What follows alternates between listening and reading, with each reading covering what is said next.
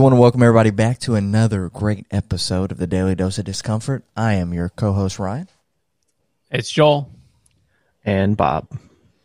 And today, we have a very special episode coming to you, and it's going to kind of run a theme because of one of our members having some LASIK eye surgery.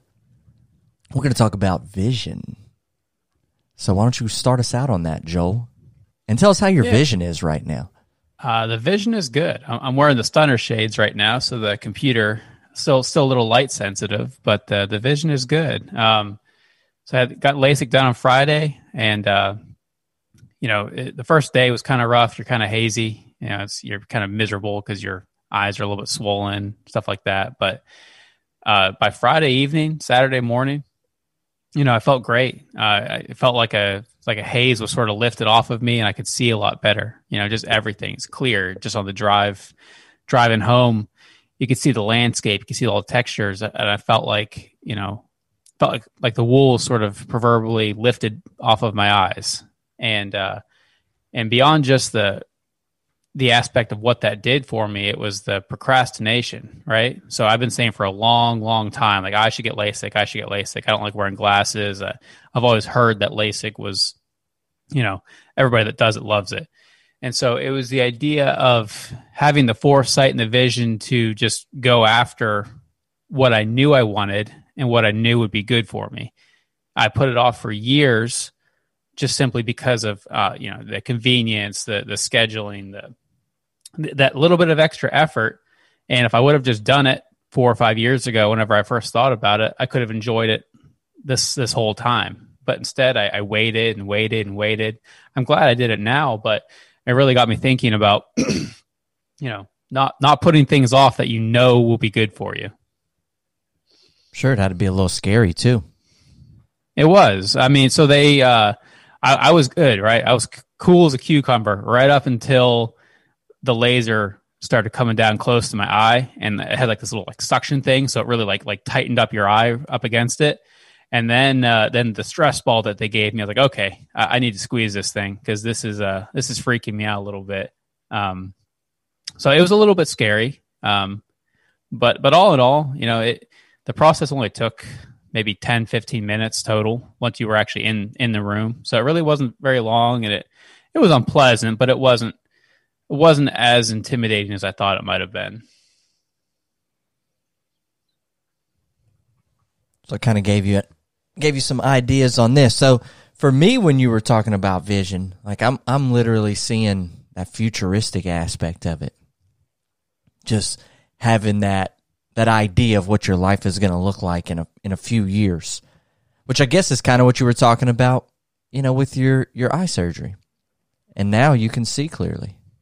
Yeah, so that's more like the in-depth way of looking at it. Like the surgery itself wasn't something that took very long, but it's going to have, an effect that's going to last for years because of this, and it's going to drastically change the way I see things, the way I view things, and it's something that, while it only really did take a total of a day, when you include like the surgery, the effort, it's about a day and a half, and it's something that I put off for years because of that reason. How silly is that to put something off that's going to improve your life for years just because of a day and a half of scheduling? I mean, it really made me stop and think about, is there anything else in my life that I've been putting off? Is there anything else in my life that, wouldn't really take that long, that would have a big improvement? I wonder, and maybe Bobby can provide some insight into this, if there's something maybe neurologically that makes us more likely or more predisposed to just wait on something or indulge our laziness or just our aversion to doing something that could be positive in our lives. Well, to tie it back to the vision concept, you pretty much have two types of vision. And this comes from Andrew Huberman, who's what would you call him? A professor, I guess, at Stanford University, and he deals with neuroscience and ophthalmology. So I would definitely look him up. He's got some cool ideas that he talks about based off of his research. But if you think about vision and how your vision changes, like I said, you have those two types of vision. You have the focus vision, where it's when you're really focused on a task, right? And you're really paying attention to something.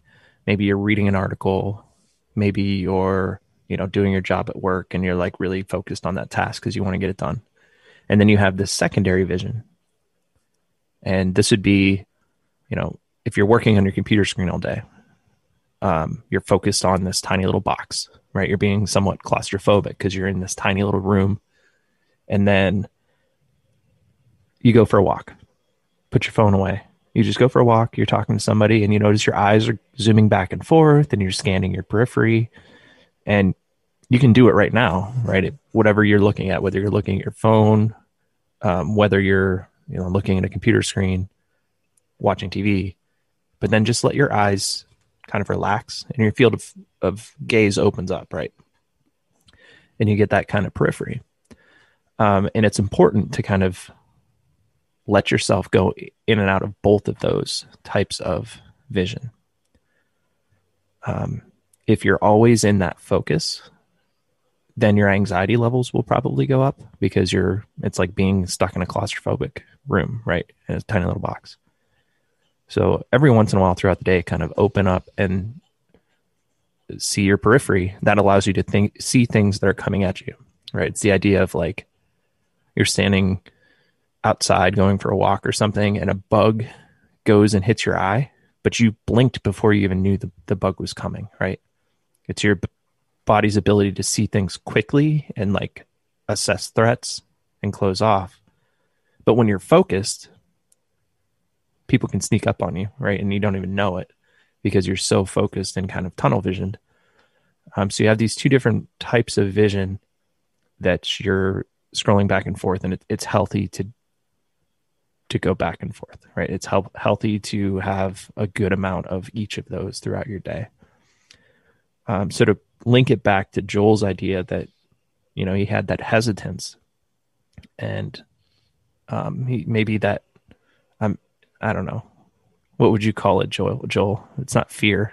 I know you're not a fearful person. No, and that's the thing. It wasn't ever about like fear for me. Like I'm not, I said when they took my my heart rate and my blood pressure before and immediately after, the nurse that took my heart rate after, like kind of her eyes kind of got big whenever she took it. She's like, oh, your heart rate's 61. That's the exact same as before you went in. She's like, are you not nervous? Like, did this not make you fearful at all? I'm like, oh, not really, or if it did, I recovered quickly, I guess.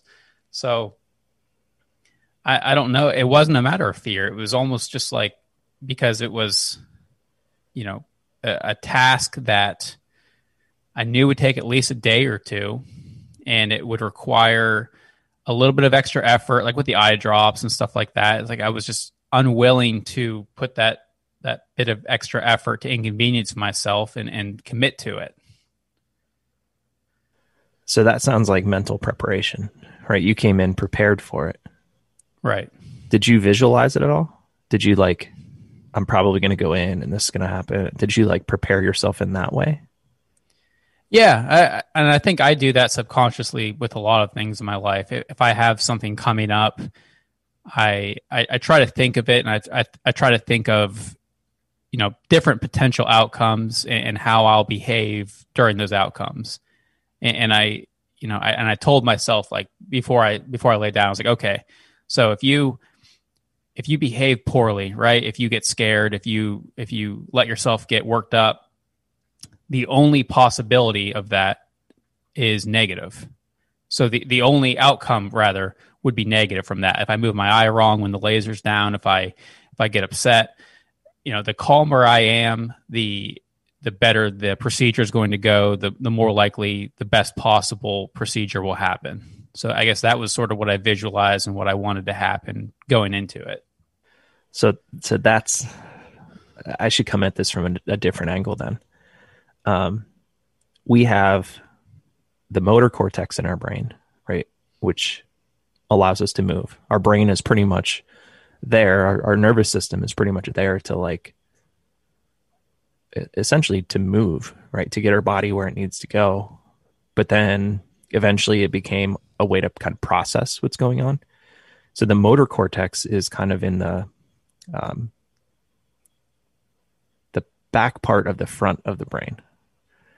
And what makes us special, and I know we've talked about this before, is mammals, you'll notice, have that prefrontal cortex, that area that helped us figure out what's right and wrong at that time.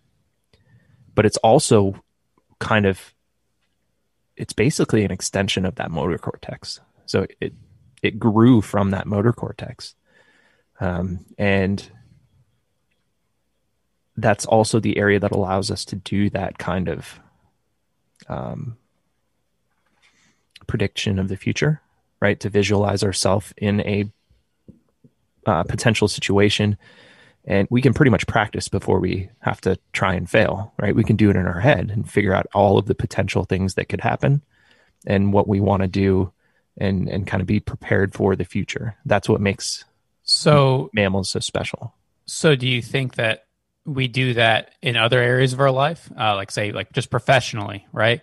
So would it be good or could it be beneficial to think about either a task or performing something and really visualizing what the outcomes or potential outcomes would be of that task? Yeah, I think naturally we do it, but I don't think everybody necessarily does it to the same degree that somebody who is in check of their emotion and in check of their life, right? They're mindful. Right. I think the more you get practiced at that and the more you go through visualization, the more beneficial of a tool it gets, the more efficient you get at it. But it's kind of the idea of, you know, you've heard of people who are maybe in prison. This is at least how it was presented to me, I think in high school. I don't know. But there was a guy who was in prison and he liked to golf. And in his head, he golfed that course for a long period of time. And then when he got out of prison or got off an island, whatever, he golfed like the best course of his life, right? He had the best stroke.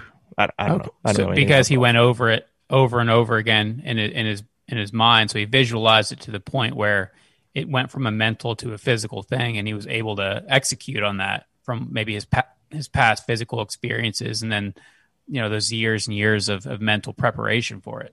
Right. He was able to go through the muscle memory and create those pathways that you would normally create by doing the repetitions, except he did it the best that he could, and he did it in his brain, right? So he visualized himself doing it, which continued to either reinforce or maybe generate that perfect technique, right? And you'd have to kind of painstakingly do it where you're, okay, I'm going to take a golf swing, right? And when I'm doing my golf swing, I want to make sure that I don't know anything about golf, right? But I want to make sure that, you know, my hands are where they're supposed to be. I'm twisting my hips, right? And you're going through the motion. You're doing the full swing through. And you're thinking about those things as you're doing it, right? You're intentionally thinking about it and visualizing it. So I think that's pretty much what you did, whether you did it on purpose or whether you did it unintentionally or, well, maybe intentionally, but unconsciously, you did it. So somebody like me, I kind of visualize worst case scenarios in a lot of things, you know, and I don't know why my mind goes to those places, but it can take almost any instance and then start to visualize how that could go bad. So I just kind of give you an example. I've got a friend, like a really good friend of mine that, you know, hit his head pretty good on the concrete and now has seizures periodically. And I had visualized what that would be like if we were driving in a car and he had a seizure while we were driving. And sure enough, you know, we had drove up to Michigan for a weekend, had a great time, and we were on the way back, and we were kind of in this S-curve merging onto the interstate. and his phone started to ring, and like he was in the driver's seat, but it was like he was leaning into the back seat, and I thought he was reaching for his phone, but he wasn't picking it up, and we were picking up a lot of speed, and I'm yelling at him, hey, pick up your phone. I look back at his face, and I can see that his eyes have rolled back into his head. And at that moment, I realized this worst-case scenario has just come true.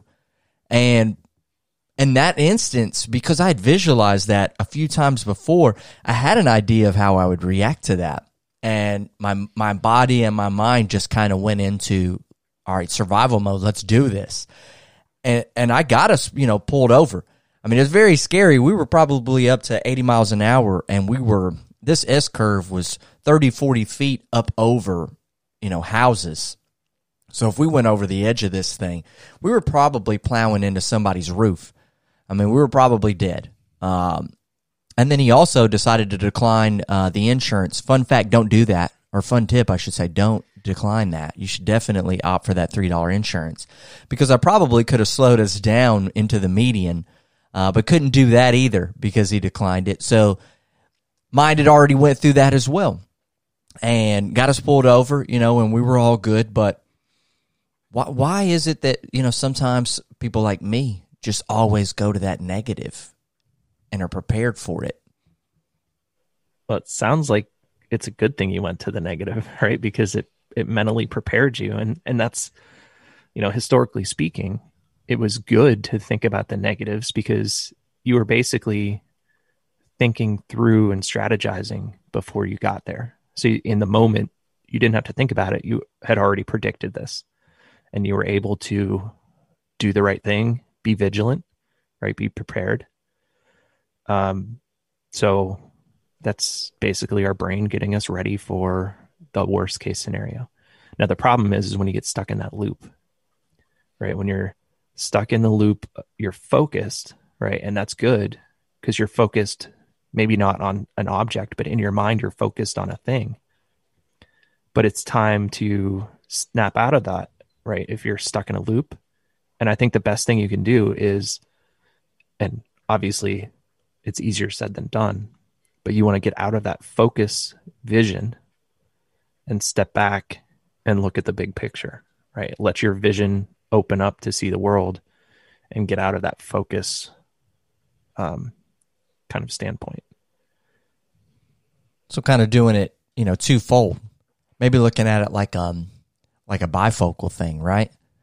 One of them gives you a much bigger picture. The other one is a much smaller but more detailed picture.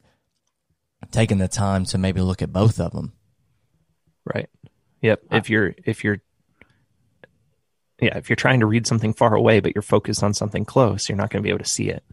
So sometimes you need to step back and like let your focus kind of change a little bit. And that's kind of a bad example because then you're just focusing on the, something further away. But yeah, I guess the idea is if there's no imminent threat, then you don't need to be focused on it as much, especially if you get stuck in a loop. But it is important, I think, to allow yourself to go through those worst case scenarios so you're prepared. You just don't want to get stuck. Probably allow yourself to dream a little bit too, right? Allow yourself to see the positive potential. Allow yourself to, sort of imagine the best case scenario, not just the worst case scenario. I think that we've all probably heard at one time or another, like the self-help gurus or the, like the dreamers, to visualize how you want your life to be and it will come true. And there's, I think there is truth to that, just simply because if you don't dream it, if you don't visualize it, it probably won't come to fruition.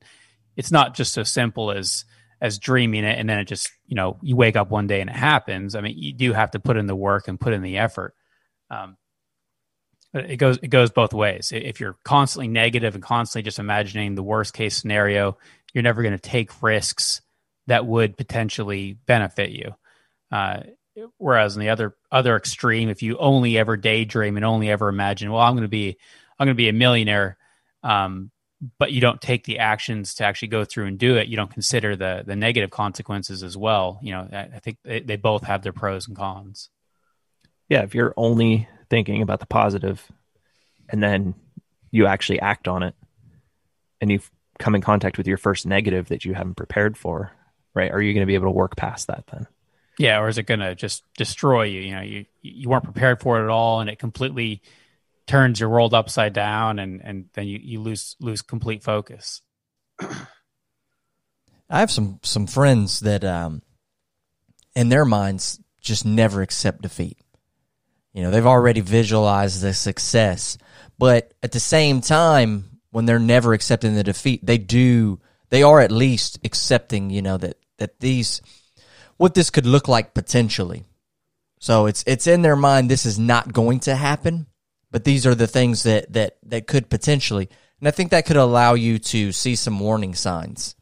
You know, if you were going down potentially the wrong path in your life, if you have an idea of what that worst case scenario would look like, even if you are that person that just says, I'm going to make it no matter what, you can then use that to kind of course correct. You know, reestablish your footing and change that direction back towards that positivity. So I was watching this YouTube video on Elon Musk, right? He's been in the news. It popped up on my feed. So I was like, you know what? Whatever. It was only like 5 minutes. But it talked about how a lot of us view the world in analogy. So the way you view the world is based off of what other people have done or what you've seen. And so you develop your view of the world based on essentially what's already created for you. But people who tend to be extremely successful, so think of like an Elon Musk who's creating things all the time.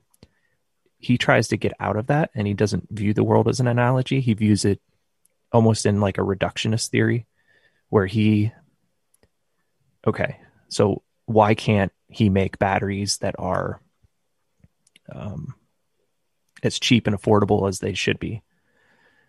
And everybody's like, well, it's just the way it is, right? Batteries have always been that way. They're always going to be expensive. Well, he thought back to the reductionist idea of, okay, what goes into a battery? What can we make a battery out of? So what are we going to need? Okay, you need zinc, copper, whatever goes into a battery. And then he looked up the cost of each of those items and then created a battery at a lower cost based on either manipulating how much of things go into it or, you know, looking at, okay, this material is what's kind of making us pay more for that product. So is there a way to get around that, right? Can we either use a different material? Can we reduce the amount of it or maybe make it more efficient in that area? And then that can drive the cost down, or at least the production cost. So I guess our view of the world could change based on how we process things, right? In my class, I wanted to do a charting system. And I looked around and I couldn't find an affordable charting system for my students to use. And so I just, instead of calling it quits, I figured, well, I'll just learn Excel and I'll make my own chart, right? And now I have a fully functional charting system for my kids to play around with, to get a more realistic version of what's going to be out there when they, you know, get into the hospital system, so they aren't kind of sidetracked that, oh, we don't do paper charting anymore. That's 2021, right? Or probably 2025 by the time they're there. They'll at least be used to what a charting system will look like and used to how it, you know, how do I navigate this charting system? Will it be the same charting system? No, but they'll develop the tools and the kind of ability to navigate things that they might not have gotten otherwise.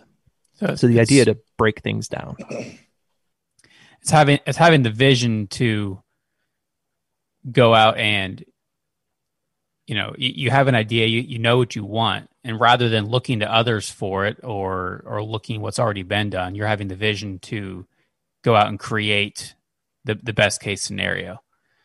Right? Rather, you know, you're not waiting for someone else. You're not expecting it from something that's not there. You're like, all right, well, here's what I want. I know that this would be the best option for this. So you've decided to go out and make it yourself. And that's going to allow progression. Right. And I know you said options, and I automatically thought of what's going on in the world today. How do you have vision right now when you're talking about stocks? Because I know that's your go-to. So, I mean, nobody has an exact answer right now because this is unprecedented, right? So you've taken, a group of people on the internet essentially looked at something, and they say, they see the hedge funds like shorting this stock. They're saying that we expect this company to fail, and you have a group of whatever it was, 1 million, 2 million people. So you know what? We don't think that this company is going to fail. We think that this company is going to be doing just fine.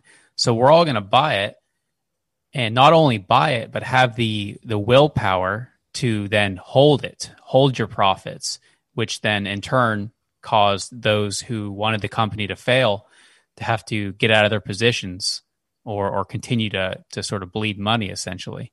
So the vision and the coordinated effort of all of these people to do something almost out of spite is just phenomenal to me. I mean, it's such a crazy thing and a crazy idea that a group of people were essentially able to overcome a $1 billion corporation just off of a little bit of coordination on the internet on a chat forum, basically.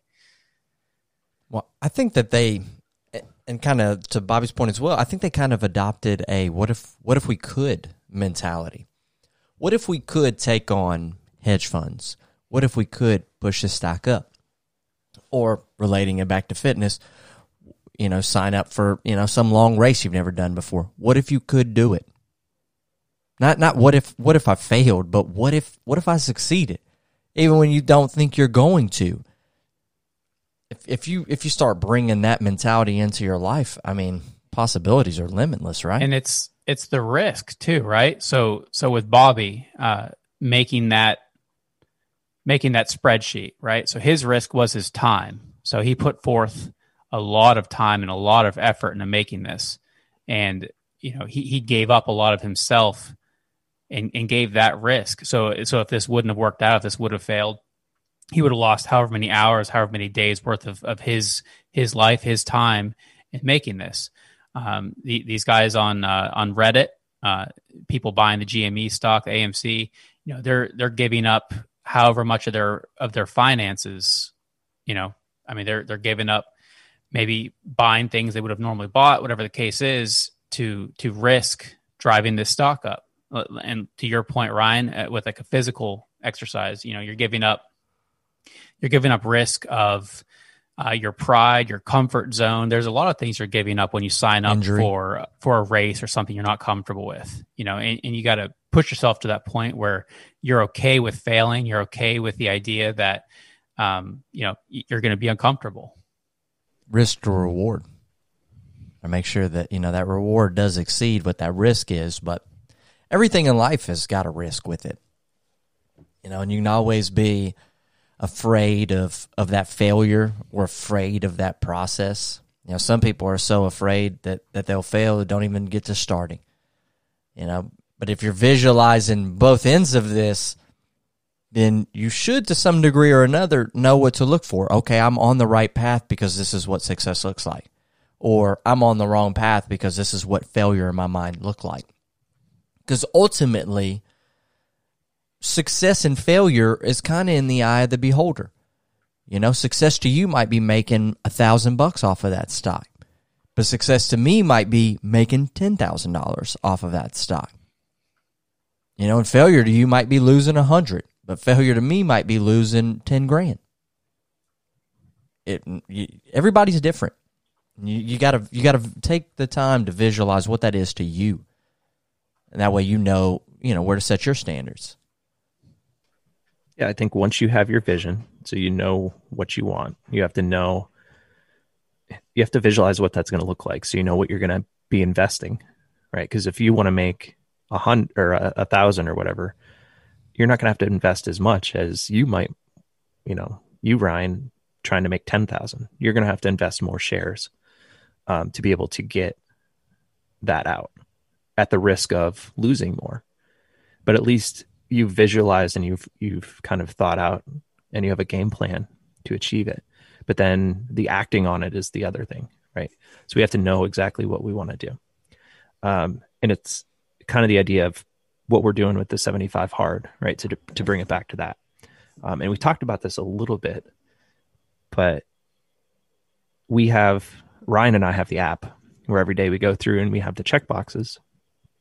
But one of the things we've talked about celebrating each step, right? And enjoying the process and training your brain, being mindful of, I'm not looking at only celebrating my successes, but also celebrating kind of my failures so that I know, or at least celebrating the process of getting to that success, because that's truly where the dopamine is going to be released, with the big picture in mind. But one of the interesting things, and Andrew Huberman talked about this, was you do want to be careful that you're not rewarding yourself too much, right? You should be rewarding yourself intrinsically that, hey, I'm on the right track, I'm doing the right thing. But if you reward yourself with like little treats or whatever, then when you stop getting those treats, you're not going to love the process. So the study is they took these kindergartners and they noticed the kids that really enjoyed drawing and making art. Well, then they started celebrating their art and saying, hey, you get a gold star. You drew this beautiful picture. And this went on for a period of time. And then eventually they stopped giving them the gold stars and the kids stopped drawing. So something that they innately really enjoyed, since they were rewarded for it extrinsically, they focused on that extrinsic reward and not on the intrinsic reward of drawing.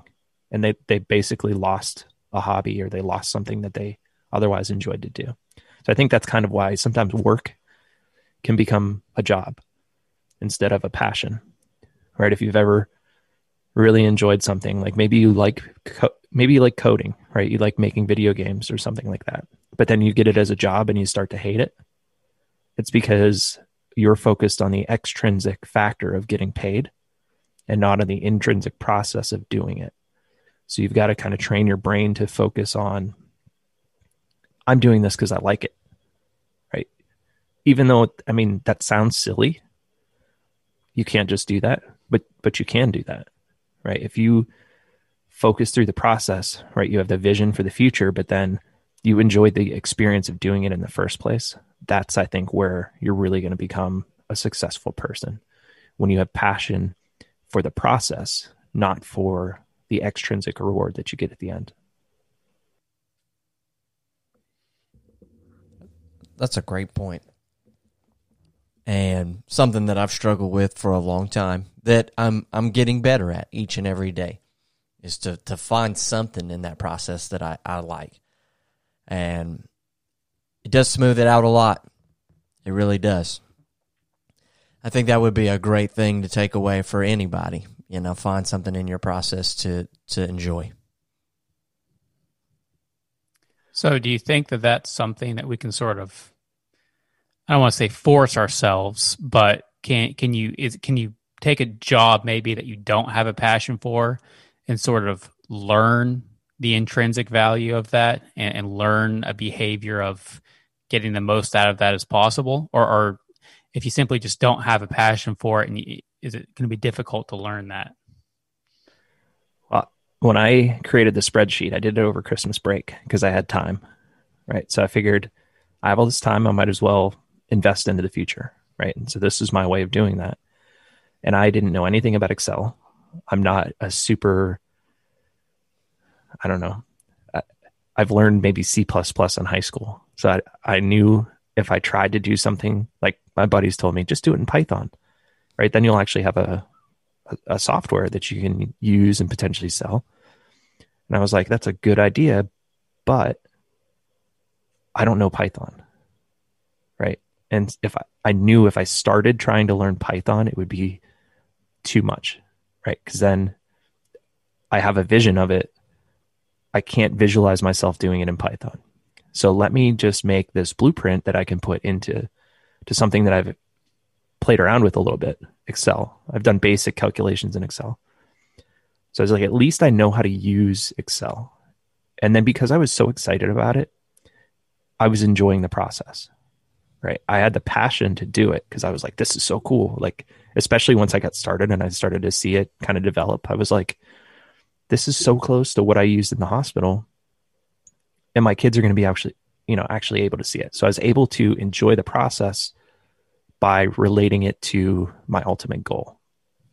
So my vision was changing, right? I was focused in on what I was doing and then stepping back every once in a while, panning out my vision to make sure that I was still kind of safe and on track. There were no curveballs were coming at me. I wasn't wasting my time. And then I would go back into the focus and like, wow, this is awesome. So I worked for almost 2 weeks straight for 8 to 12 hours a day until I got it pretty close to being done. And I just watched YouTube videos but I was so passionate about it. I was so excited about it. Enjoying the process, right? I wanted to get up and focus on it. It's just, it was exciting to me. And I enjoyed the process. I learned Excel. And now that I have something to focus off, if I wanted to take it to the next level, which ultimately I might do, maybe the next break I have, so Easter break or something, I might try and pick up Python a little bit and see if I can, continue to improve on my process. And then ultimately, who knows, potentially I could market it, right, and get it out. But yeah, it's that idea of finding something you're passionate about and then viewing the big picture, taking the big picture, breaking it down into pieces and kind of walking through the steps in your mind and then following through with it without getting too focused that you don't see the pitfalls, right? So scanning back and forth and trying to kind of get into I guess you'd call it a flow, right? Where you're in focus and then stepping back and reflecting, in focus, and it just becomes a rhythm. So to kind of sum it all up, and this whole thing that we're talking about, vision's twofold, right? There's the big picture and the smaller picture, and you really need to be looking at both of them constantly, moving from one to the other, so that you're, like you're saying, avoiding the pitfalls, recognizing when we've diverted somewhere, so that we can bring ourselves right back to the path that we've envisioned for ourselves. But it also allows you to see the success, right? Mm-hmm. You're getting closer to the success. If this looks like what I envisioned, right? See the markers for both. It's good to be a dreamer, right? It's good to have the big goals and the big dreams, but also be realistic. Sort of visualize. You do look like Joe Biden with those shades on. I do. These aviators are, they're doing good things for me right now. I like it. But also, be able to visualize the negative potential outcomes and prepare for those. So it's a preparedness for the vision on both sides of it. Have the dreams, have the excitement, but also be prepared for the possible negatives. I think that's a great place to end it right there. There's some actionable advice in it. There's a lot of information to really take in. Bobby, you got anything else you want to add to that? Nothing from my end. Joel? No, I'm happy to be seeing life through a little bit of a clearer lens right now. So I'm just looking forward to seeing what this brings. Let's all give ourselves some metaphysical LASIK today. Let's start to get some clear vision. Get rid of that haze. That's right. Well, thank everybody again for joining us on another great episode, and we'll see you guys again next Sunday. Have a great week. See you, everybody.